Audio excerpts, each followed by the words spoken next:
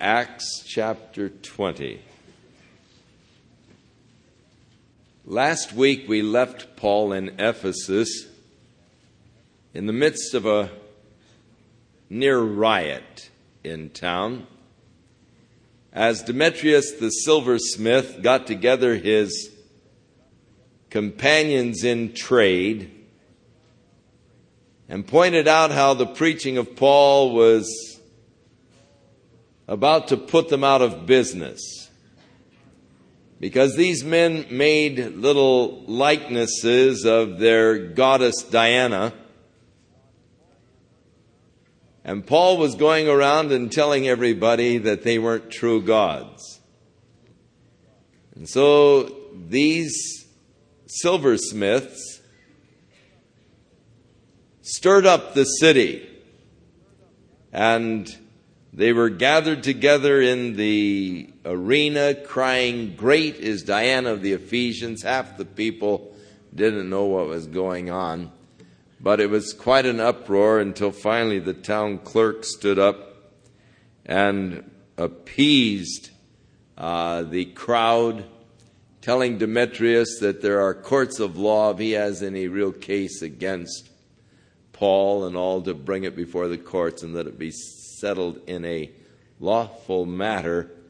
The Roman government was in danger. They were in danger of being called by the Roman government to answer for that uproar, of which they really had no good answer. So he had then dismissed that crowd of people that had gathered in the town square. So, chapter 20. And after the uproar ceased, Paul called unto him the disciples and embraced them and departed to Macedonia. Macedonia, of course, was the northern area of Greece. Greece was divided after the death of Alexander the Great into 4 divisions. You had Greece, Macedonia, and then Syria and Egypt. So Paul, rather than causing any further, he'd been in Ephesus for 3 years, and his heart now is sort of stirring to go back to Jerusalem. But when he goes back to Jerusalem, he desires to take to the church in Jerusalem an offering from the Gentile churches. For the church in Jerusalem had become very poor. And so Paul was seeking to show the brotherhood of Christianity and really the support of really he was trying to show the oneness of the body of Christ, where there was neither Jew nor Greek. One member suffers, they all suffer. So in Paul's Corinthian epistle, he told them when they gathered together on the first day of the week that each man was to bring an offering as he purposed in his own heart. They should give willingly and not by pressure, for God loved a cheerful giver. So Paul wanted now to go through Macedonia and Greece and collect these offerings that he had asked them to take up for the poor saints in Jerusalem, in order, as Paul returned to Jerusalem, he could take the offerings for the poor brethren there from the Gentiles. So he embraced those from Ephesus, and he sailed across again to Macedonia, where, of course, was the church of Philippi and Thessalonica and Berea. And when he had gone over those parts and had given them much exhortation, he came into Greece. And he stayed there about 3 months. And when he found out that the Jews were lying wait for him as he was about to sail into Syria, he purposed to return through Macedonia. Now, At that time, it was the feast of the Passover, and Paul was probably wanting to get back to Jerusalem for the feast of the Passover. But thousands of Jews would come for the feast of the Passover from all over. And there would be many chartered type ships coming from Greece, from Athens, to go to Jerusalem. They would be filled with Jews coming for the feast. And Paul, no doubt, got wind of a plot to throw him overboard from one of these ships filled with Jewish pilgrims that were coming back for their holy days.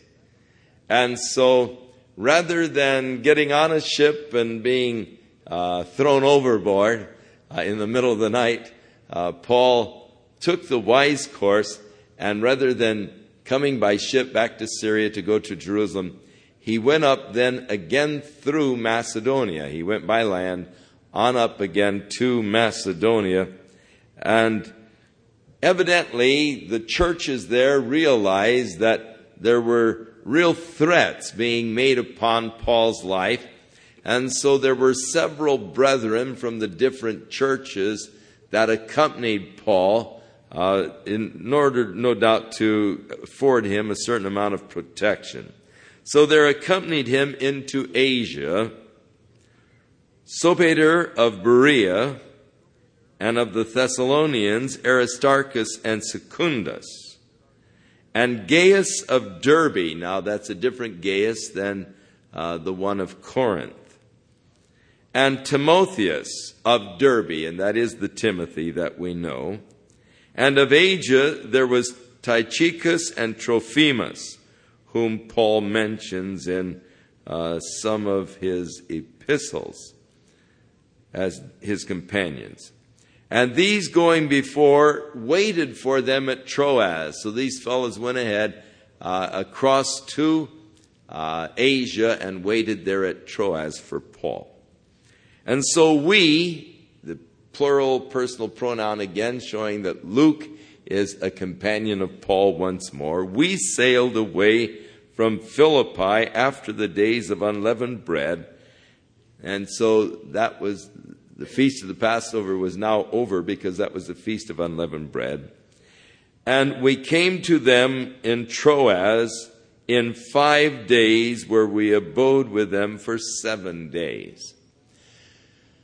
Now, the trip from Troas to Macedonia, when Paul received his vision, saw the man of Macedonia saying, "Come over and help us," and immediately they got in a ship and sailed from Troas to Macedonia. That took them only 2 days. And so here, a trip that had taken Paul only 2 days in the past took them 5 days this time, evidently sailing against the wind and probably under adverse circumstances. And it could be some very rough seas and all. And so they came to Troas, where they stayed for 7 days. Now, upon the first day of the week, when the disciples came together to break bread, Paul preached unto them, ready to depart on the next day, and he continued his speech until midnight. Now, I've been accused of being long-winded, but you haven't had to put up with anything like that. It is interesting for me to note that it records that they had gathered together on the first day of the week to break bread. So often you will hear the Seventh-day Adventists or others, such as Herbert W. Armstrong and all, who believe in Sabbath day worship. You will hear them declare that worshiping on Sunday did not begin until Constantine, and he was the one that introduced Sunday worship to the church. Not so.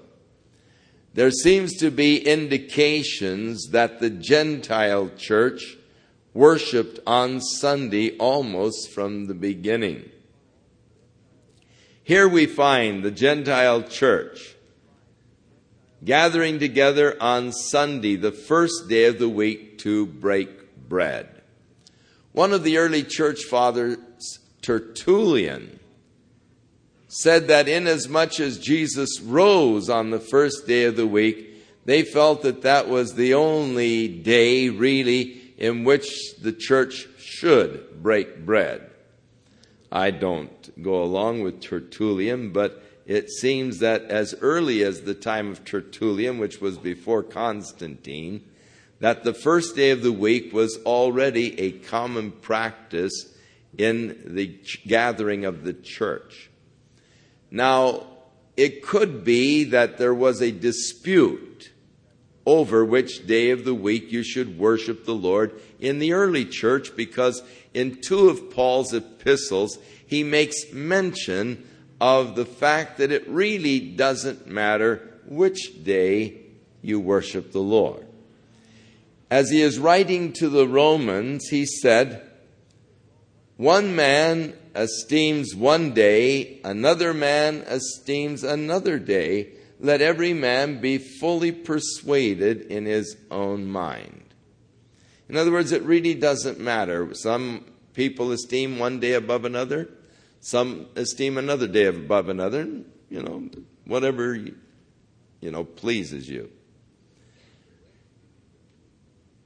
When the church in Jerusalem sent to the Gentile believers concerning their relationship to the law, they mentioned nothing about the observance of the Sabbath day.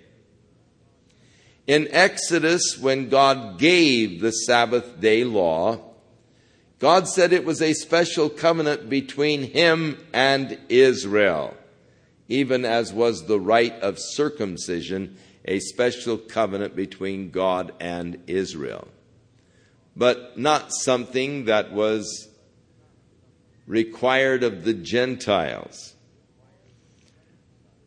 When Paul was writing to the Colossian church, he said, "Don't let any man judge you in respect to the eating of meat, or of Sabbath days, or new moons, or holy days, which were all just a shadow of things to come."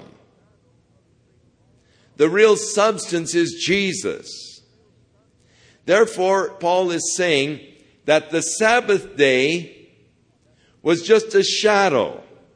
The Sabbath day was what? It was a day of rest where the people were to rest from their labor. As a shadow of things to come, the substance being Christ, what is he saying? He is saying what the author of Hebrews said in chapter 4, that Jesus is our rest. So the Sabbath day was only a shadow of Jesus, who was coming, who has become the rest for his people. And our rest is in Jesus Christ and in his finished work. So Paul said one day, man esteems one day above another. Another man esteems every day alike. Well, that's me. I esteem every day the Lord's day. And every day to me is, I live unto the Lord, no matter if it be a Saturday, a Sunday, Friday, or whatever. I live every day unto the Lord, and so I esteem every day alike. Now, my wife doesn't appreciate that, because it goes for birthdays and anniversaries too. She says I do that on hers, but I really want special perks on mine. But that's not so. We went to her favorite place to eat on my birthday.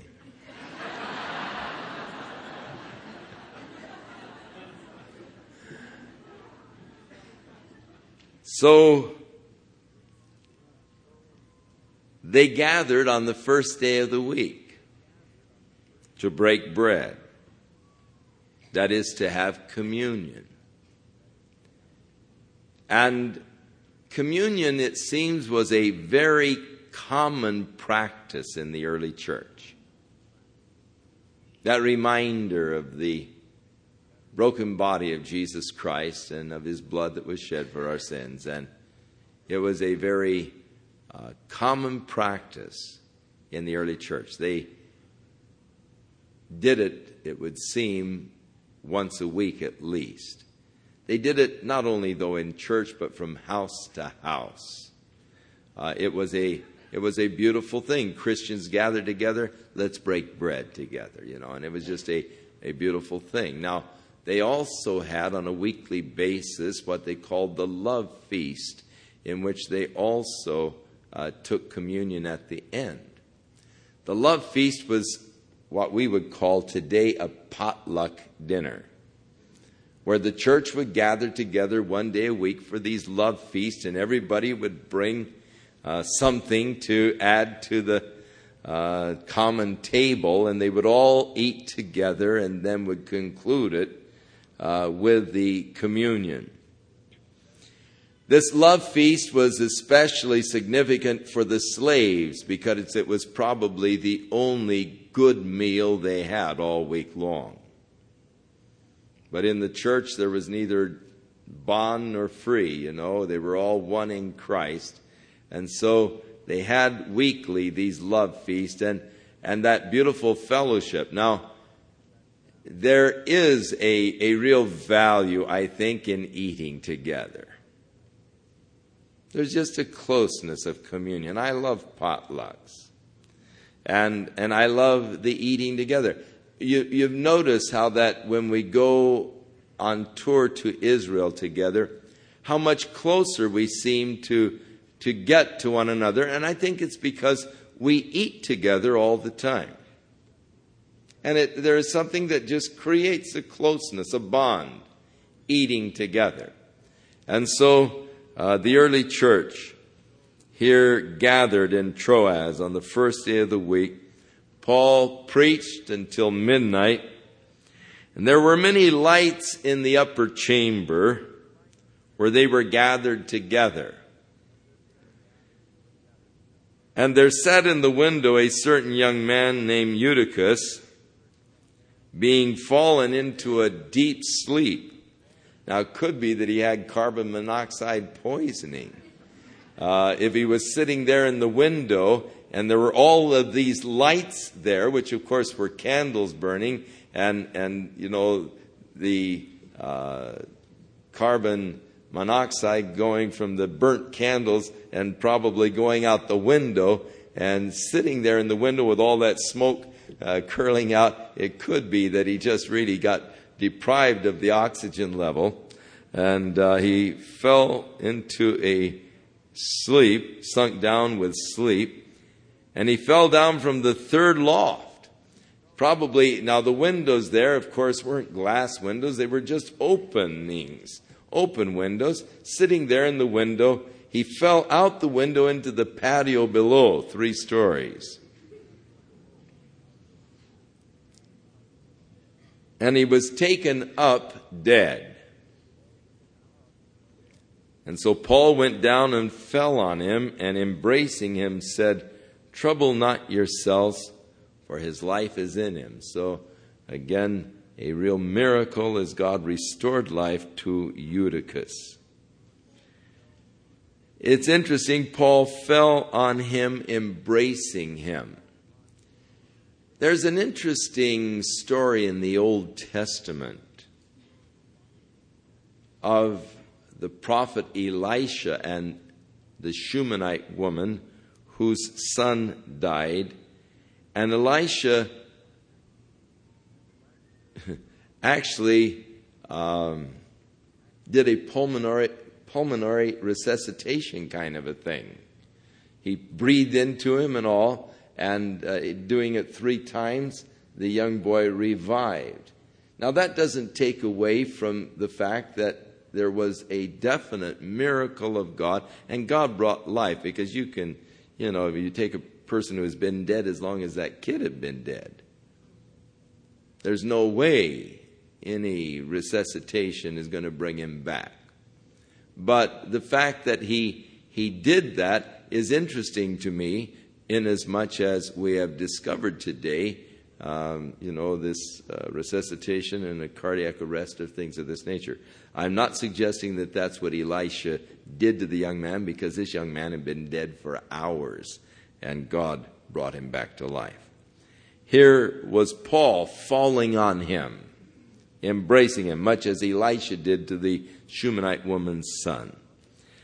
So when he was therefore come up again, and have broken bread and eaten, he continued to talk until the break of day.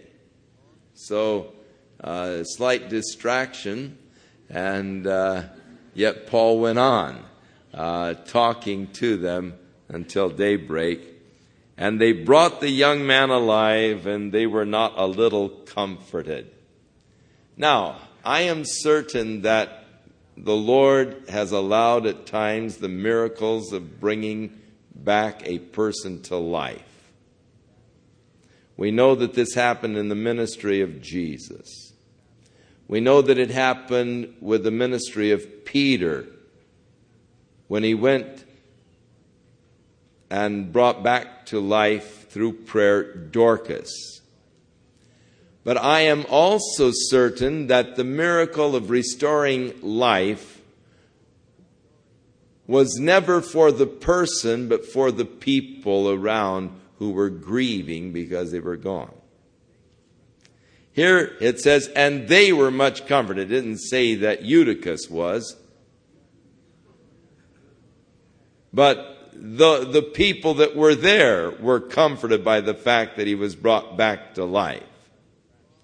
And that miracle that God works in bringing a person back to life is really never for that person's benefit, but for the benefit of those that would be sorrowing. And I say that because if ever the Lord should see fit to take me,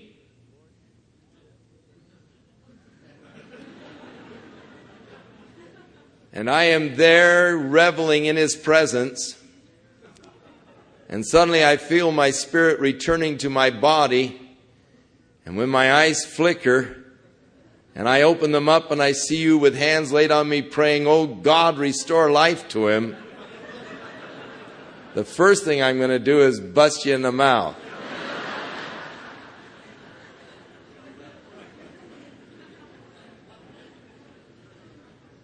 We may pray that the Lord will restore a person's life for our benefit, but it surely doesn't benefit them. For to be absent from this body is to be present with the Lord.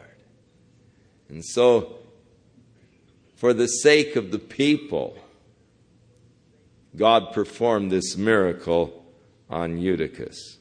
And they were not a little comforted. I mean, they were really comforted. Actually, in the Orient, at death, they start shrieking. And the women have a particularly shrill shriek at the time of death. And so when Eutychus fell out the window and they rushed down there and saw that he was dead, these Oriental women probably started their shrieking. And that's why Paul went down and said, oh, hush, hush, hush, he's all right. You know, his life is still in him. And as God restored life to Eutychus. And so we went before to ship, and we sailed to Assos, and there we intended to take in Paul, because he had decided to go by foot. Now, from Troas to Assos is 20 miles by land and 30 miles by sea. You have to go around a cape there. And Paul wanted to walk. You know, I think that walking is one of the greatest ways to meditate. I think it's a tremendous way to sort of collect your thoughts. When you have a decision to make, it's amazing how that in walking you can sort of sift things out. And I think that Paul just had a lot of things to sift out in his mind. And so he said, you guys go ahead and go on the boat. I'll meet you over at Assos. I'll just walk. And so he walked that 20 miles as they went around by ship and met him then at Assos. And when he met us at Assos, Luke evidently went in the ship, we took him in and we came to Mytilene. And we sailed from there and came the next day over against Chios. And in the next day we arrived at Samos, and we tarried at Trogyllium. And the next day we came to Miletus, which is about 30 miles from Ephesus. And from there they sent messengers up to Ephesus to tell the elders of the church of Ephesus to come down and meet Paul at Miletus, because he was in a hurry. He didn't want to go all the way up to Ephesus and back, because he desired to get to Jerusalem in time to participate in the Feast of Pentecost. So from Miletus, they sent to Ephesus, called the elders of the church, and when they were come to him, he said unto them, you know that from the first day that I came to Asia, what manner of life I have lived among you at all seasons, serving the Lord with all humility of mind, and with many tears and trials which befell me by the lying in wait of the Jews. Paul said, you know how that from the very first day when I came into Asia, the way I've lived among you. For I have been serving the Lord with all humility of mind. Paul always saw himself as the servant of the Lord. And I think that that is an important mental attitude for everyone who is in the ministry to maintain. I am a servant of our Lord Jesus Christ. Therefore, everything that I do, I must do to the glory of God. I should not be doing anything for the glory of man. But whatever I do, word or deed, do all to the glory of God. Not seeking to be a man pleaser, but seeking to please the Lord, knowing that of the Lord I am going to receive my rewards. And so Paul said, you know that my attitude the whole while I've been with you is one of a servant of the Lord, serving him in all humility of mind. The man who has received a true vision of the Lord is a man who has humility of mind. That man who is proud has not had a true encounter with God. No man can have a true encounter with God and still maintain a prideful position. In seeing God, really seeing God, I see myself. And I realize how nothing I am. Isaiah said, in the year that King Uzziah died, I saw the Lord high and lifted up, sitting on the throne, and his glory filled the temple. Then said I, woe is me. Hey, that's always what a man says when he really sees God. Woe is me. Peter, when he saw the Lord, said, depart from me, Lord. I'm an unclean man. Daniel, as he talked about his vision and all, he said, then my beauty was turned into corruption. Seeing God is an important thing. Jesus said, blessed are the poor in spirit, for theirs is the kingdom of heaven. But that poverty of spirit always comes to the man who has had a true encounter with a living, eternal God. You cannot stand in the consciousness of the true and living God and still maintain that prideful state. And so I've been serving you, Paul said, with all humility of mind and with many tears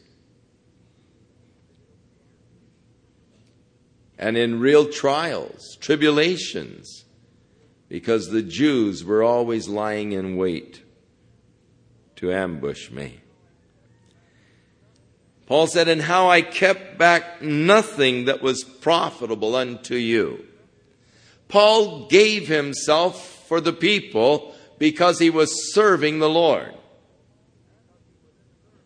You see, as a minister of Jesus Christ, he requires that I be the servant of the body. Jesus said, if any of you would be chief, then let him become the servant of all. Talking about the ministry, talking to his disciples. So my serving the Lord involves my serving you. And Paul talks about his service to the men and the people there in Ephesus. How I held back nothing that could benefit you or be of profit to you, but I have showed you and taught you publicly and from house to house. So both in the public gatherings there in the, where was it? We studied at the, that place in Ephesus where Paul was teaching was the Troph. Come on, someone help me. Tyrannus, yes. Very good. Get an A. The school of Tyrannus publicly, but then also from house to house. Now notice Paul said, I was showing you and teaching you. Sometimes the best lessons are object lessons. If our lives don't show it, the teaching becomes meaningless. And as a minister, I have to not just proclaim, I must live by it. Showing you, demonstrating by my life, the lifestyle that I lived among you, as well as teaching you. And so that faithful minister, testifying both to the Jews, also to the Greeks, repentance towards God, faith toward our Lord Jesus Christ.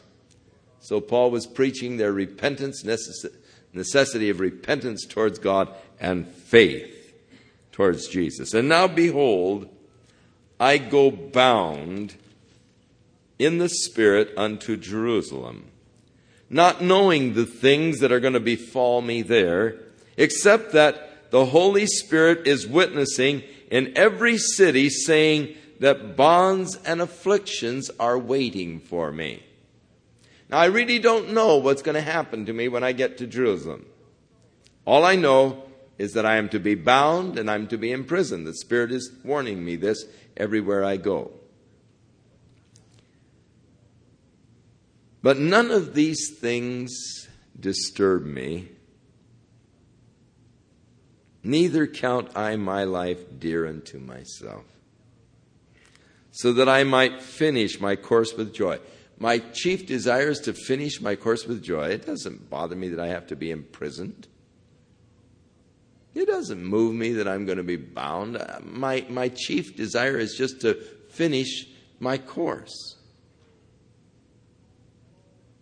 So, Paul's great drive to finish that course that God had set before him.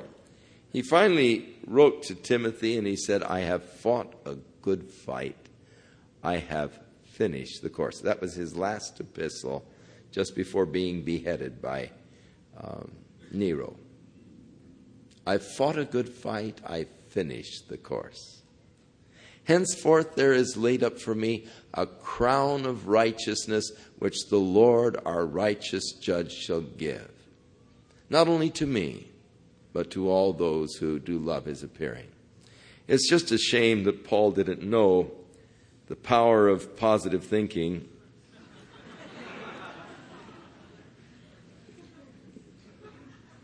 and positive confession. He could have escaped an awful lot of things.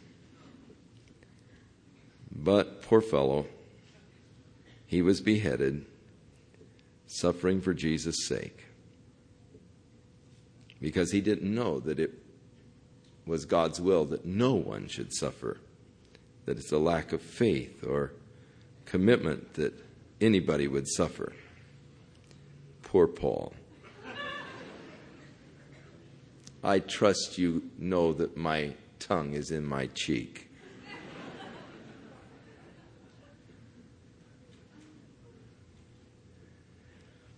I love this. I love commitment. Give me some men who are stout-hearted men who will fight for the right they adore. Start me with 10 who are stout-hearted men, and I'll soon give you 10,000 more. I love Paul. He was a stout-hearted man. I mean, he was committed to a cause, the cause of Jesus Christ. And hey, nothing was going to detour him or deter him from finishing that course with joy. So, fellas, it's probably the last time I see you, but it doesn't bother me. I know I'm going to be thrown in jail. Beyond that, I don't know. But I'm not worried by this, for I do not count my life dear unto myself. What I really desire is just to finish my course with joy and the ministry which I have received of the Lord Jesus. What is the ministry, Paul, you have received of the Lord Jesus? To testify the gospel of the grace of God.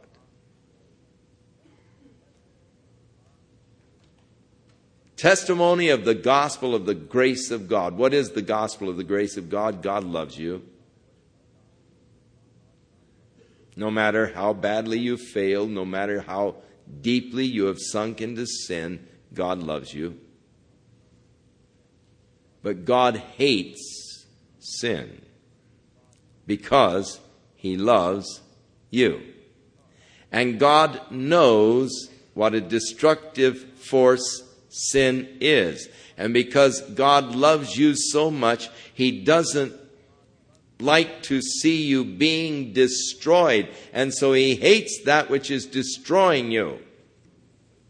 God loves the sinner. God hates the sin because he loves the sinner. And he sees what sin is doing, the blighting, damning influence of sin on a person's life. And so God hates the sin because he loves the sinner.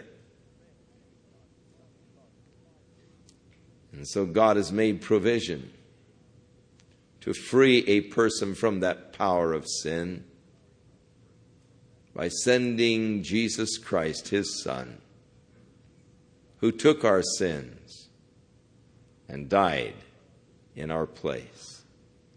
That by our believing in him, we can be forgiven from whatever sins we may have ever committed. And through faith in him, can receive power over that bondage to corruption. And one day, as we are translated by the Spirit into his presence, we will be freed from even the presence of sin. So, that is the gospel of the grace of God. Not because I deserve it, not because I merit it, but just because God loves me. It was necessary that Paul should testify of the gospel of the grace of God because nature, though it reveals God to man, does not reveal the grace of God to man. There is no gospel of grace in nature. Nature testifies to the God of law, to the God of power, to the God of wisdom, to the God who loves beauty, to the God of orderliness. But there's no testimony in nature to the gospel of the grace of God, and that is why God has called men to bear testimony of the gospel of the grace of God. And this testimony began with Jesus Christ. For the law came by Moses, but grace and truth by Jesus Christ. And so Paul, testifying the gospel of grace.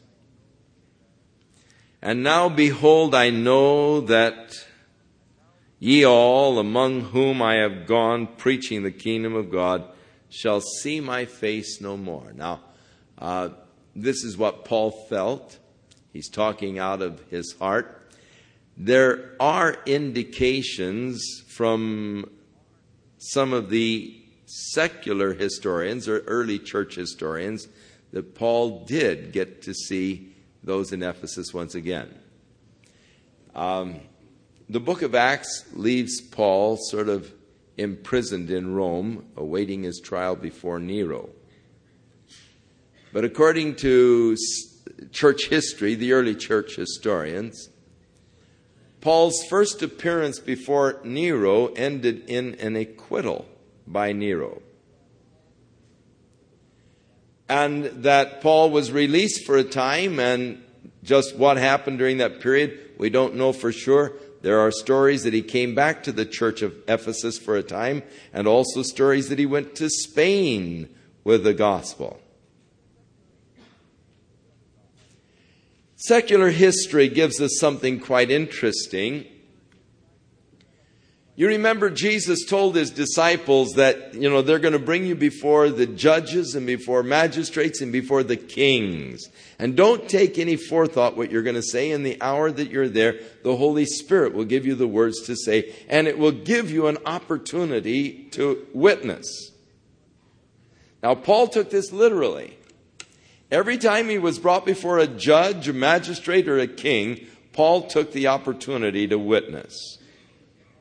And the higher up the guy was, the heavier Paul laid on the witness. Because Paul, I think, always felt, man, if I could convert this guy, wow, And so when he finally got before King Agrippa, he was really pushing hard. Agrippa, do you believe the scriptures? I know you believe the scriptures, And he said, wait a minute, back off, Paul. Wait a minute, Trying to convert me? Paul said, oh, how I wish I could. Because I'm sure that Paul, and we'll get to that in a few chapters now, Paul's defense before, fabulous. Paul really was pressing. Because he no doubt thought, wow, if Agrippa would just accept Jesus Christ, what an influence this could have. Well, imagine when he got to Nero.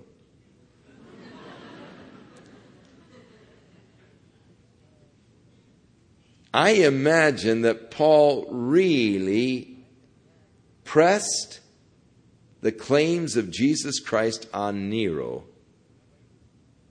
like nothing we have ever heard. I'm certain that Paul thought, wow, if I could just win Nero to Jesus Christ.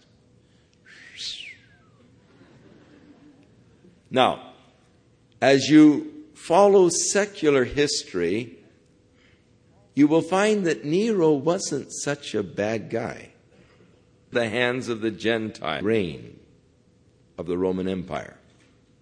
He did some good things.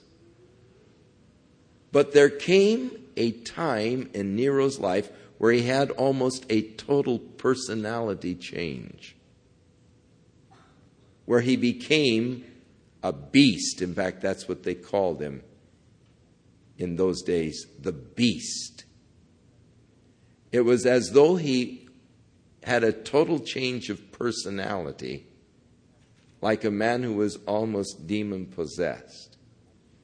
And if you will study the secular history, you will find that this dramatic change came in Nero just about the time that Paul witnessed to him. I believe what happened is that Paul did lay on such a heavy witness to Nero that it was a now or never situation for Nero's salvation. And in turning his back upon the gospel, I believe he became possessed by an evil spirit.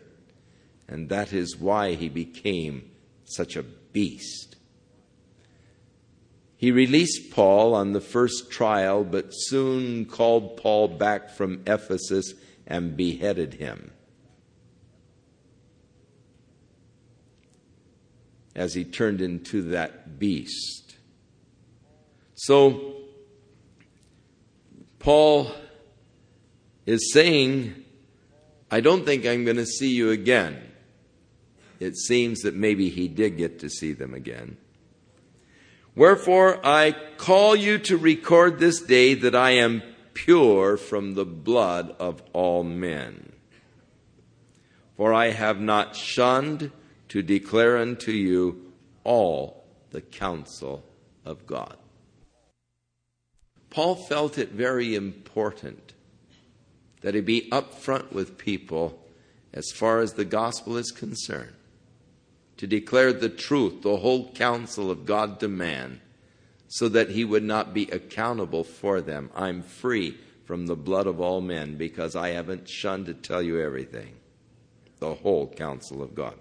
Now take heed, therefore, unto yourselves and unto the flock, over which the Holy Spirit has made you the overseers, that you feed the church of God, which he hath purchased with his own blood. And this is the charge and the responsibility that God has placed upon the ministers, to feed the flock of God. But it is so difficult to find pastors today who will really feed the flock of God. We get letters by the hundreds. The other night when I was in Indianapolis, scores of people afterwards said to me, would you please start a work here in Indianapolis? We've been praying for 5 years that God would establish a Calvary Chapel here in Indianapolis. We want a place where we can just go and be fed the Word of God. People are hungry to be fed the Word of God.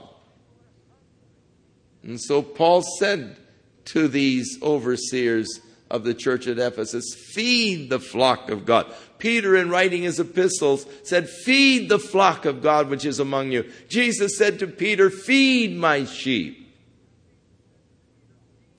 I don't know why pastors don't realize that this is the most important function of a pastor, is to feed the flock of God.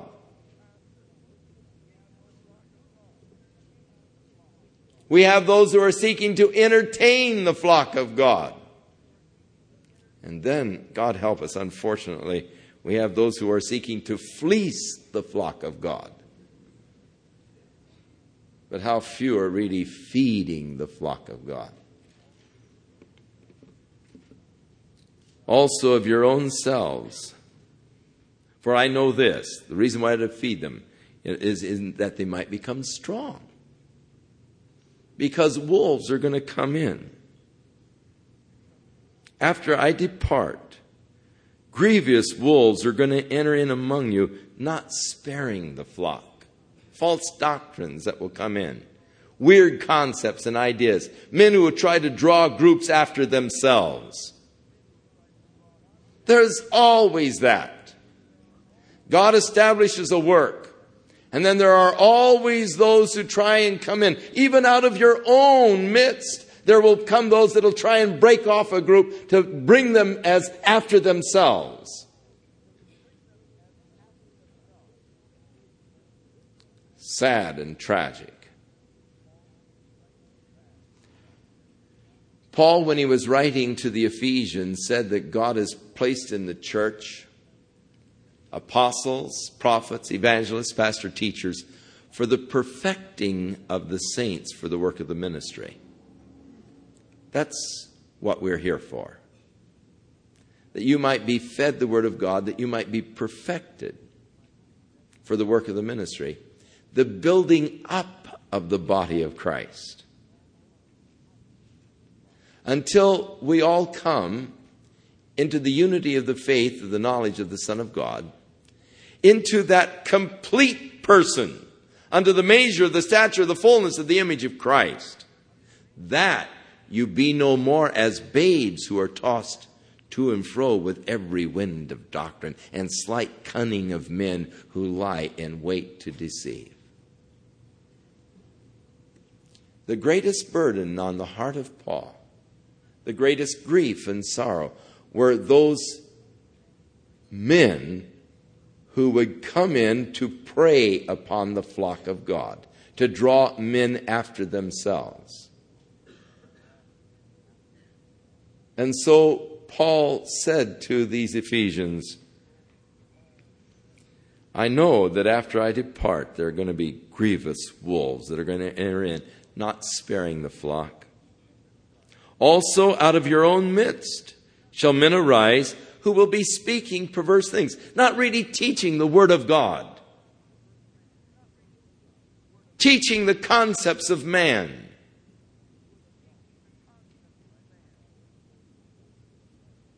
Who try to draw disciples after them.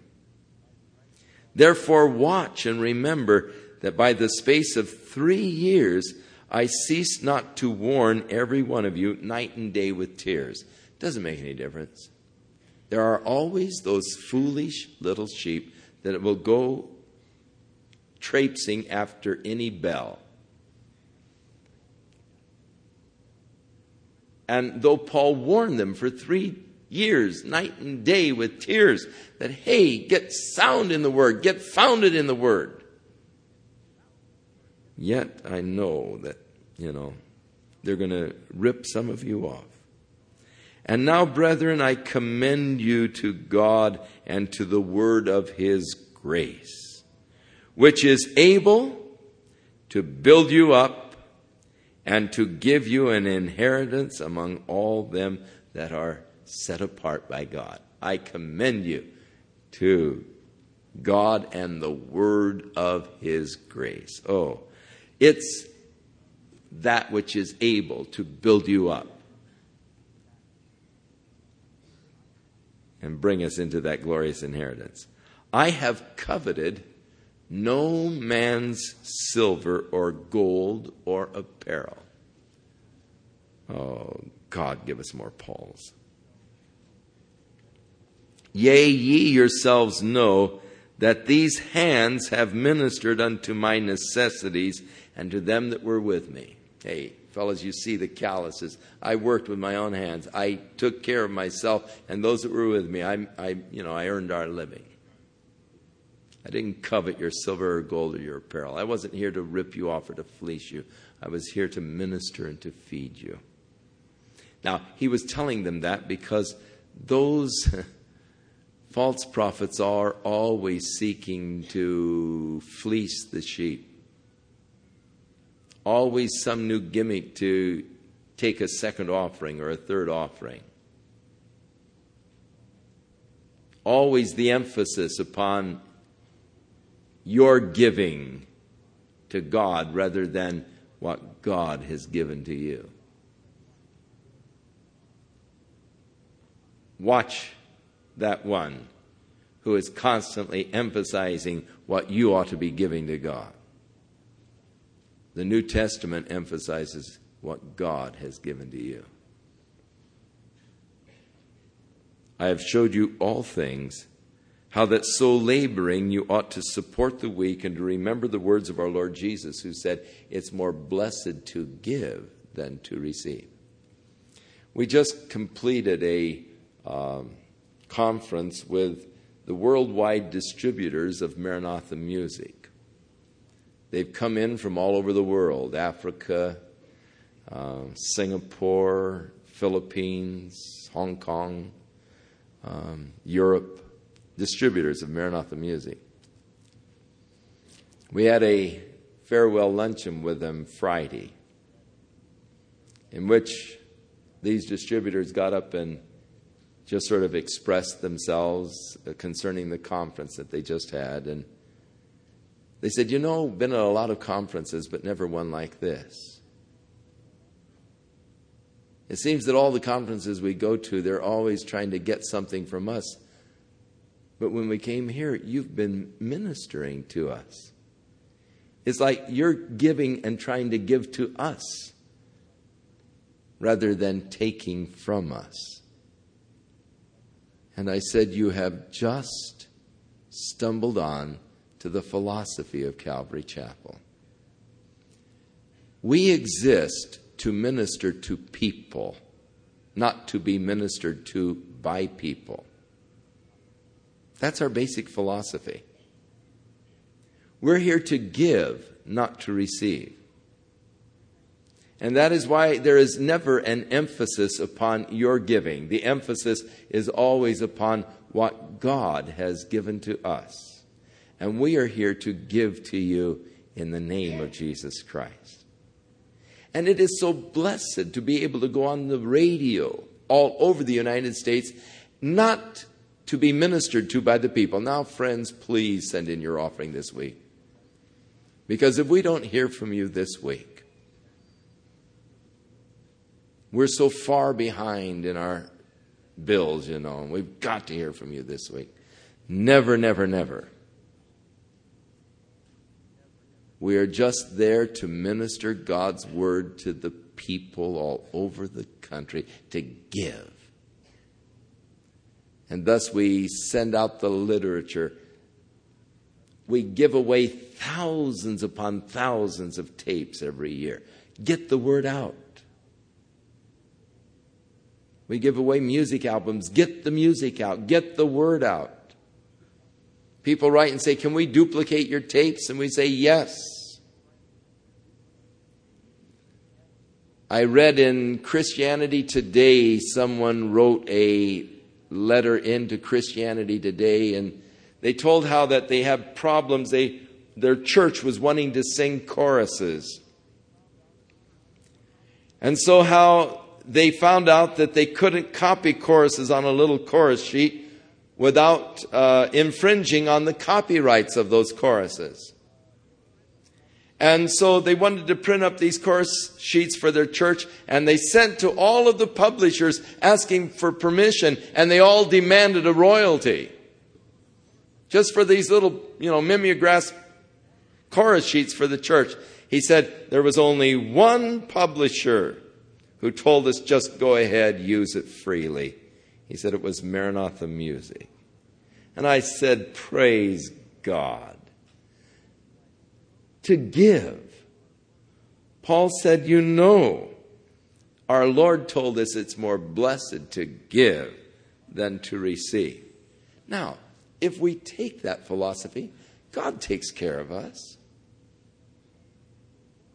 God takes care of the church. He more than supplies for our needs. But we'd never have to emphasize that side of it. God takes care of that side. Jesus said, if you seek first the kingdom of God and his righteousness, all these other things will be added to you. But these poor, unfortunate pastors who are striving to attain find themselves trapped, because if you strive to attain, then you have to strive to maintain what you have attained. And you get in that position of constant pressure, constant striving. Now, what new gimmick can we include in our letter this week, to get the people to send more bucks to us, You get in that trap and it seems there's no way out. If we would only learn, Jesus has established the principle, it's more blessed to give than to receive. And if we give freely, even as we have received freely, God will take care of our needs, as he has proved. And I believe that he has chosen to use Calvary Chapel more or less as an example of what God can and will do if we just follow his principles. And all over, people look to us and say, well, Calvary Chapel is different. Sure it is. A whole different philosophy. We are here to minister rather than to be ministered to. We're here to give rather than to receive. And God takes care of the needs, more than takes care of the needs. He so blesses that we're able to sponsor the Word for Today all over the world. He is so good. Oh, when will people learn? And when he had thus spoken, he kneeled down and prayed with them all. I can picture on the beach, Paul the Apostle, the ship is waiting offshore. There's a little dinghy there. And here are the elders of the church of Ephesus. And Paul's sitting on the beach there with them, and he's talking to them and saying, hey, now feed the flock of God. Just take care of them, because wolves are going to come in. And you know, I've warned you of this with tears, and I'm sure that Paul was crying now. And he said, you know, watch over them. It's more blessed to give than to receive. And then I can see this circle of men kneeling as they join hands in prayer, not knowing what the future holds. And they all of them began to weep.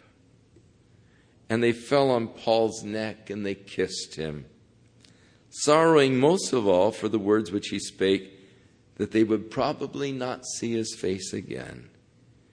And they accompanied him unto the ship. And so it came to pass that after we had gotten from them, and we had launched, we came with a straight course unto Cos, and the following day unto Rhodes, and from there to Patara, where we found a ship that was sailing to Phoenicia. And we got on board, and we set forth. And when we had sighted the island of Cyprus, we went on the left-hand side and sailed into Syria, and we landed at Tyre, for there the ship was to unload her burden. So Luke takes us now on the journey from Miletus on to the city of Tyre, which you read so much about in your papers today. They're in southern Lebanon, where the Israelis now have occupational troops. And finding disciples, the Greek would indicate that they looked for them. They searched for them and found them. You know, it's a glorious thing being a Christian, because no matter where you go in the world, the minute you find disciples, you're at home. It's such a wonderful feeling. I go back to Indianapolis, and it's just like being at home. We gathered together there in the auditorium, and it was just like being home. The love and all with which the people received us, and just, hey, we're all part of God's glorious body. And that was true in New York, it's true in New Jersey, it's true in Colorado Springs, it's true wherever we go. It's just like being with the family. And so they searched for the Christian body there in Tyre. They found them. And they stayed with them for 7 days, who said to Paul through the Spirit that he should not go up to Jerusalem. And when we had accomplished those days, we departed and went our way. And they all brought us on our way with the wives and the children till we were out of the city. So this Christian body in Tyre, all of the wives, kids, and I got another picture, of them coming with Paul until they come to the city limits.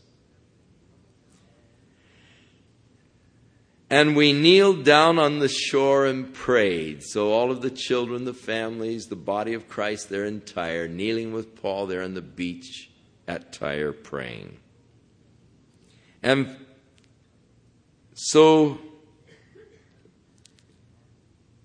when we had taken our leave of one another, we went into the ship and we returned, and they returned home again.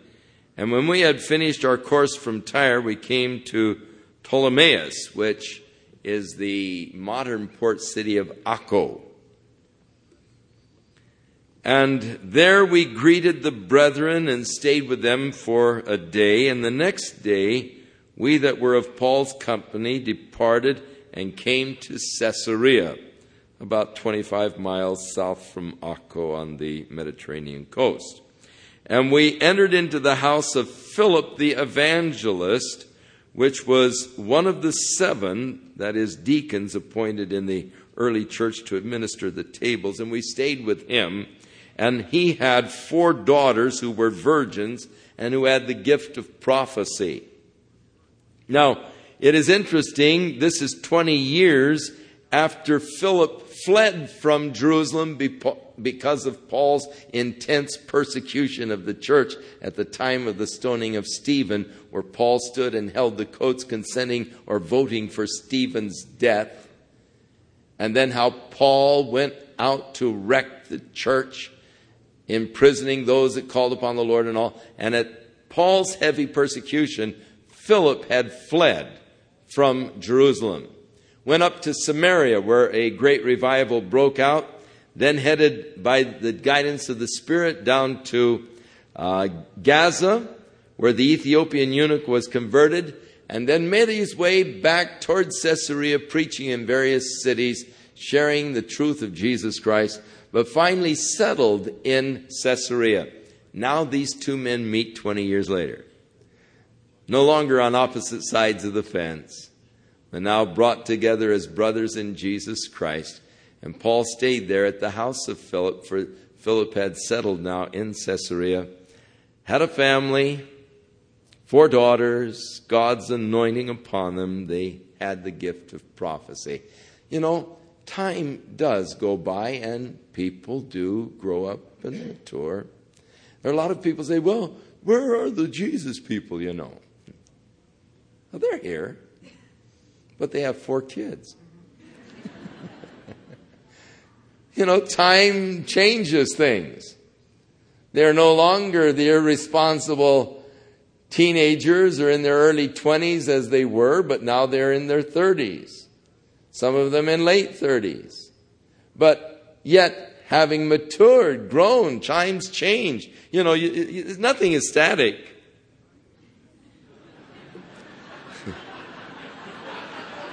That was not intended. It itched. But it's true, everything passes.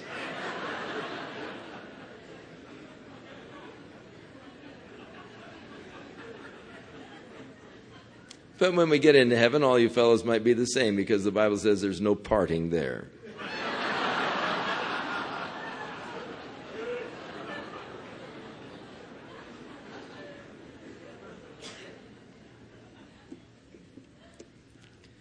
So they stayed there for many days, and there came down from Judea a certain prophet named Agabus. Now he had earlier been the prophet who had come to Antioch and had prophesied the great drought that would come. And when he was come unto us, he took Paul's girdle, and he bound his own hands and feet, and said, Thus saith the Holy Spirit, So shall the Jews at Jerusalem bind the man that owns this girdle, and shall deliver him into the hands of the Gentiles. And when we heard these things, both we and those of that place begged him not to go up to Jerusalem. Then Paul answered, What do you mean by this weeping? You're trying to break my heart? For I am ready not to be bound only, but I'm also ready to die at Jerusalem for the name of the Lord Jesus. You're trying to persuade me by tears? Hey, fellas, I'm not afraid of being bound.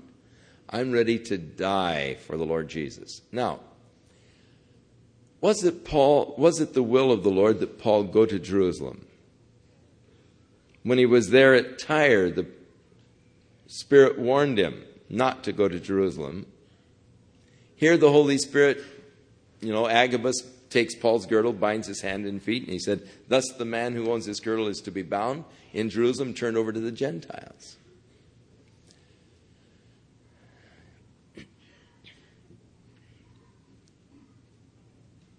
I believe that the Lord was just warning Paul what was going to await him, and the disciples interpreted the warning as that he wasn't to go. But I believe that Paul was to go to Jerusalem. Their interpretation of the warnings was, don't go. But you remember when Paul was first converted, that the Lord told Ananias there in Damascus, go to the street straight and inquire for Paul and lay hands on him that he might receive his sight and be filled with the Holy Spirit. And he said, Lord, you got to be kidding. I know this guy Paul. I've heard of him. He's the one who wrecked the church in Jerusalem, throwing in prison all the Christians. And he's come here, and my name is on his list. I'm on his hit list. I'm one of the guys he's going to arrest. Lord, you can't mean that I'm supposed to go and expose myself to this guy and pray for him. The Lord said, behold, he is a chosen vessel unto me, and I am going to show him the things that he's going to suffer for my name. Now, it seems that the Lord was faithful to that and always warned Paul in advance of the sufferings that he was going to experience. And with the warnings, I think there was always, hey, Paul, if you want to duck out, you can. And Paul said, hey, no way, Lord. Let's go for it. I'm not worried about being in prison. I'm not worried about being bound. You know, you can't dissuade me by your tears. I'm ready to die for Jesus. Being thrown in jail doesn't bother me at all. I'm ready to die for Jesus Christ. You just don't stop men like that. You remember when he was at Corinth, the Lord said, preach boldly. No one will be able to lay their hands on you here to hurt you, because I have many people in this city. When he was on the ship, and it looked like there was going to be a shipwreck. We'll get that in a couple chapters. And Paul stood up and he said, hey, fellows, be of good cheer. Everything's going to be all right. An angel of the Lord stood by me and told me that though the ship is going to be wrecked, not a life is going to be lost. But the Lord was always showing him the things that were going to transpire, the things that he'd have to suffer. And I believe the Lord was just faithful, showing Paul the things that he was going to suffer for the cause of Jesus Christ. But Paul, hey, Lord, whatever. I'm ready to be bound. I'm ready to die. As I told you this morning, Paul is one of my real favorites. I love commitment. I love that competitive desire to win. And the guy that's, hey, not going to be stopped by pain or a little hurt or whatever. Let's go for it. And I love that kind of, man. He's just my kind of guy, and I just really admire him. And so when he would not be persuaded, we ceased.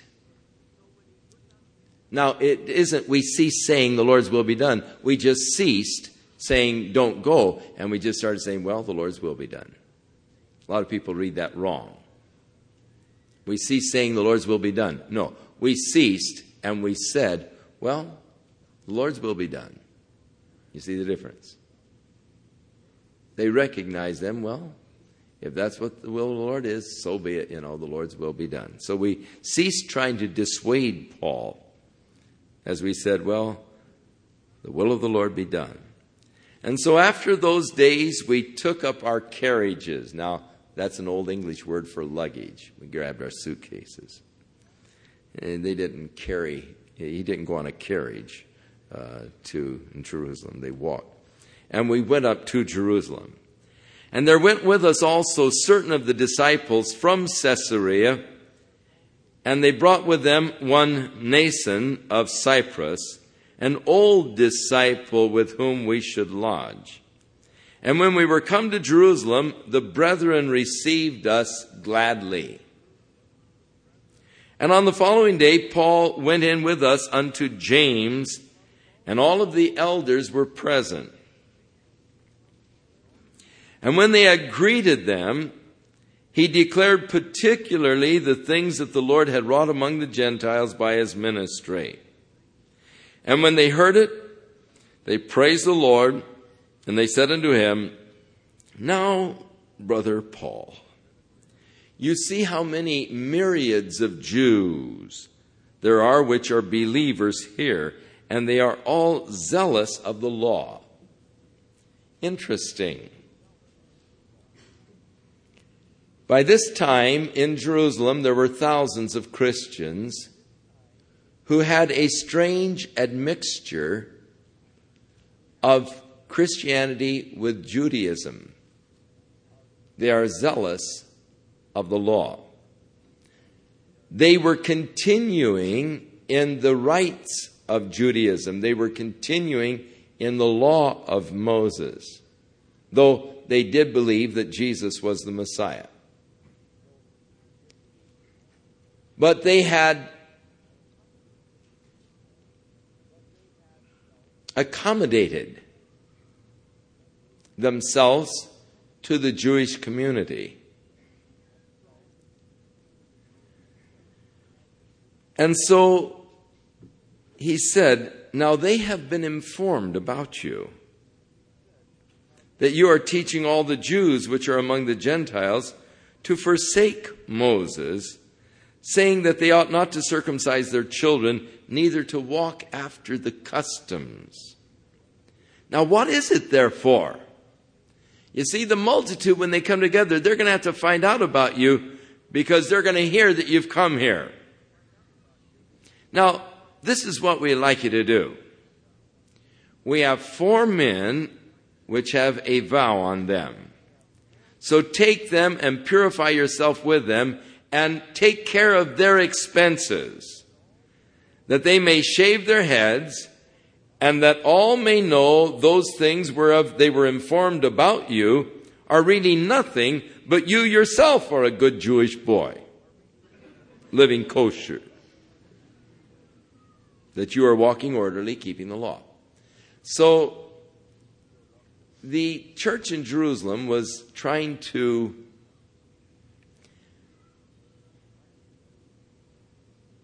keep from having an uproar.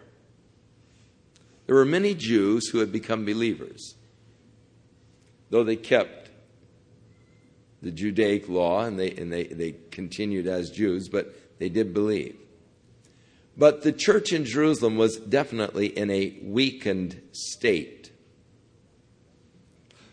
Whenever the church seeks to adapt itself to the society around it, the church always finds itself in a weakened state. One of the great curses of the church is its endeavor to adapt itself to the world, that we might live in peace and harmony with the world. But Jesus is such that there can be no mutual coexistence with sin. Jesus, the Word of God tells us, Come ye apart from them, be ye separate, saith the Lord. Touch not the unclean thing, and I will be a father unto you, and ye shall be my sons and daughters. But the Lord calls for a real separation, a real commitment. Don't want any trouble, Paul. Now, they've heard that you've been teaching some things that, the Jews don't have to worry about the law and all, to just go ahead and serve Jesus Christ. But, hey, do us a favor now. We don't want any trouble. All of these Jews are going to hear that you've come here, and, things are liable to get a little sticky. So there are these 4 young fellows, and they've come for the feast, and so they want to take a vow. Now, in taking the vow, you had to go a whole week just in dedication to the Lord. It was a Nazirite vow. You shave your head, and you then, at the end of the period of time, you shave your head again, and you bring the hair and burn it as a sacrifice unto God. And it's consecration, and they were supposed to take 1 week off and just spend the week in the temple worshiping God. Now, they had a hard time taking the week off because of needing supplies. And so they often had wealthy people who would sponsor them. And so they said to Paul, look, sponsor these 4 guys. Now, Paul had brought a good offering to the church in Jerusalem. It's interesting, there's no mention of any thanks for it. There's just an endeavor to really compromise Paul to his own convictions. Now, Paul, I admire here his greatness because he went ahead and did it. And I'm sure he did it just to follow his own exhortation in Romans to live peaceably with all men as much as lieth in you. Hey, don't mean anything to me. If it's going to help you guys, fine. I mean, it shows the greatness of the guy. It shows the graciousness of Paul. That he would go along with this suggestion. But it wasn't in his heart. You know, he was freed from these things. He had discovered the grace of God. That's one thing the church in Jerusalem had not really discovered. They were still trying to please God by adherence to the law rather than attaining to that righteousness which is by faith in Jesus Christ, of which Paul wrote to the Romans. And he said, what about it? He said, it's just this. The Jews have a zeal for God, but not according to knowledge, because they're ignorant of the righteousness that God has provided.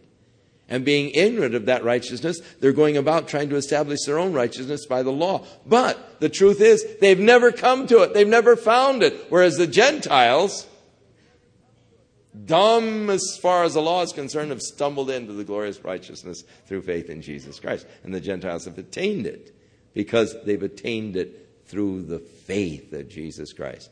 And thus they've experienced and entered into the blessings of the grace of God. So they are asking Paul to compromise his convictions. Paul said, I'm all things to all men that I might gain the more. To the Jews I became a Jew. This is when he did. All right, fellas, sure. So when the brothers come in and they say, what about this, Paul? What's he saying? Well, hey, look, he's paying the tab on these 4 guys. And look, he's got a shaved head. He's a good Jewish boy. Don't worry about him,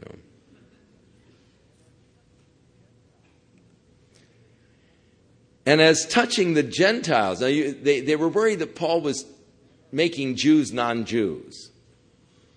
As far as the Gentiles are concerned, do anything with you want with them, We've written to them and we've concluded that they don't have to observe these things. Except they ought to just keep themselves from things offered to idols and from blood and things that are strangled, fornication. So Paul took them in the next day and he purified himself, and with them he entered into the temple to signify the accomplishment of the days of purification, until that an offering should be offered for every one of them. Now, surely Paul would not have offered a sin offering, because he knew that that was already accomplished once for all. But there were other offerings that would have been legitimate for a Christian to offer. There were offerings, the burnt offerings, which were the offerings of consecration. There were the peace offerings, the meal offerings, the offerings of communion with God. And in the kingdom age, it speaks of offering sacrifices unto God. They no doubt will be the peace offerings and the commitment offerings, the burnt offerings, the offerings of consecration. But the sin offering has been offered once and for all. Never again is it necessary to make a sin offering unto God. That has been taken care of once and for all by Jesus Christ. But people read of the offerings in the kingdom age. Wait a minute, how come they're offering offerings? Well, there are different offerings, not just sin offerings. There is the consecration, there is that communion, the peace offering. And so when the 7 days were almost over, the Jews which were from Asia, when they saw Paul in the temple, they stirred up the people and they grabbed hold of him and they cried out, "Men of Israel, help us! This is the man that is teaching everyone everywhere against the people and the law and this place. And he brought Greeks into the temple and has polluted the holy place." For earlier in the week, they had seen him in the city of Jerusalem with Trophimus, who was from Ephesus, and they supposed that Paul had brought him into the temple. Now there was the court of the Gentiles, but then there was the sign on the wall, and it says any Gentile that goes beyond this sign is responsible for his own death. And the Romans respected the right of them to stone anybody who would go on in to the Jewish court. They would allow them to go ahead and stone them. So they were accusing Paul of profaning the temple by bringing Greeks into the temple, which Paul did not do. But they supposed that he did it because they had seen these Greeks with him in the city of Jerusalem. And so all of the city was moved, and the people ran together, and they took Paul and drew him out of the temple, and they shut the doors, and as they went about to kill him, tidings came to the chief captain of the band that all Jerusalem was in an uproar. And immediately he took soldiers and centurions, and he ran down unto them. And when they saw the chief captain and the soldiers, that is the guys that were beating him, they quit beating Paul. Now, if there were thousands of Christians, where were they when Paul was being beat to death? Why didn't they come in and help him? There are thousands of Christians here, there are thousands of believers now who keep the law. Well, they sure weren't around when Paul needed them. And so then the chief captain came near, and he took him, and he commanded Paul to be bound with 2 chains, and demanded, "Who are you? What have you done?"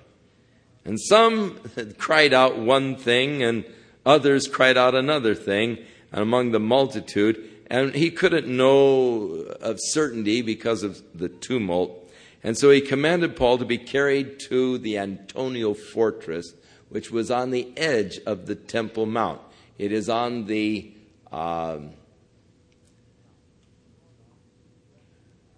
it would be the northwest corner of the Temple Mount. And so when he came upon the stairs, there were 2 flights of stairs leading up into the Antonia fortress. So it was that he was carried by the soldiers because of the violence of the people. For the multitude of the people who were following after him were crying, "Away with him!" The same cry that they were making against Jesus. Away with him, crucify him, crucify him. And so when he came upon the stairs, so it was that he was carried to the soldiers, and the multitude were crying, "Away with him." And as Paul was to be led into the castle, the Antonia fortress, he said to the chief captain, "May I speak to you?" And he said, "Can you speak Greek? Aren't you that Egyptian which before these days made an uproar and led out into the wilderness 4,000 men who were murderers?" Now there was a fellow who came up from Egypt, a renegade, who had gathered a group of people together and led them out to the Mount of Olives. And he said that he was going to cause the walls of Jerusalem to crumble. And he went through his whole little deal, and the walls didn't crumble. But he had a renegade band that he led out, and they were then attacked by the Romans. And most of them were killed, but the guy escaped. The leader escaped. And so the captain thought that this was the leader of this Egyptian who had led this multitude a few years back. And so he said, "Aren't you that Egyptian?" And Paul said, "I am a man which am a Jew of Tarsus, a city in Cilicia, a citizen of no mean city." Hey, man, I'm a Roman citizen. I'm a citizen from Tarsus. "And I beseech thee, would you allow me to speak to the people?" That Paul, gutsy guy. Here they're crying, "Away with him, kill him," and they're trying to kill him. And now he's asking for permission to speak to the people. And when he had given him the license to do it, Paul stood on the stairs, and he beckoned with a hand unto the people. And when there was made a great silence, he spake unto them in their Hebrew language, saying, and isn't that a crazy place to break a chapter? Now you're going to have to wait till next Sunday to find out what he said. created another riot, but interesting. So, next week, we continue. You know, when we were kids in Sunday school, we used to sing, "Dare to be a Daniel." Too bad someone didn't write a song for the Sunday school children, "Dare to be a Paul." A man of total consecration and commitment of himself to God. A man who had as his chief desire to do the will of God, to finish and accomplish the purposes that God had in mind for him.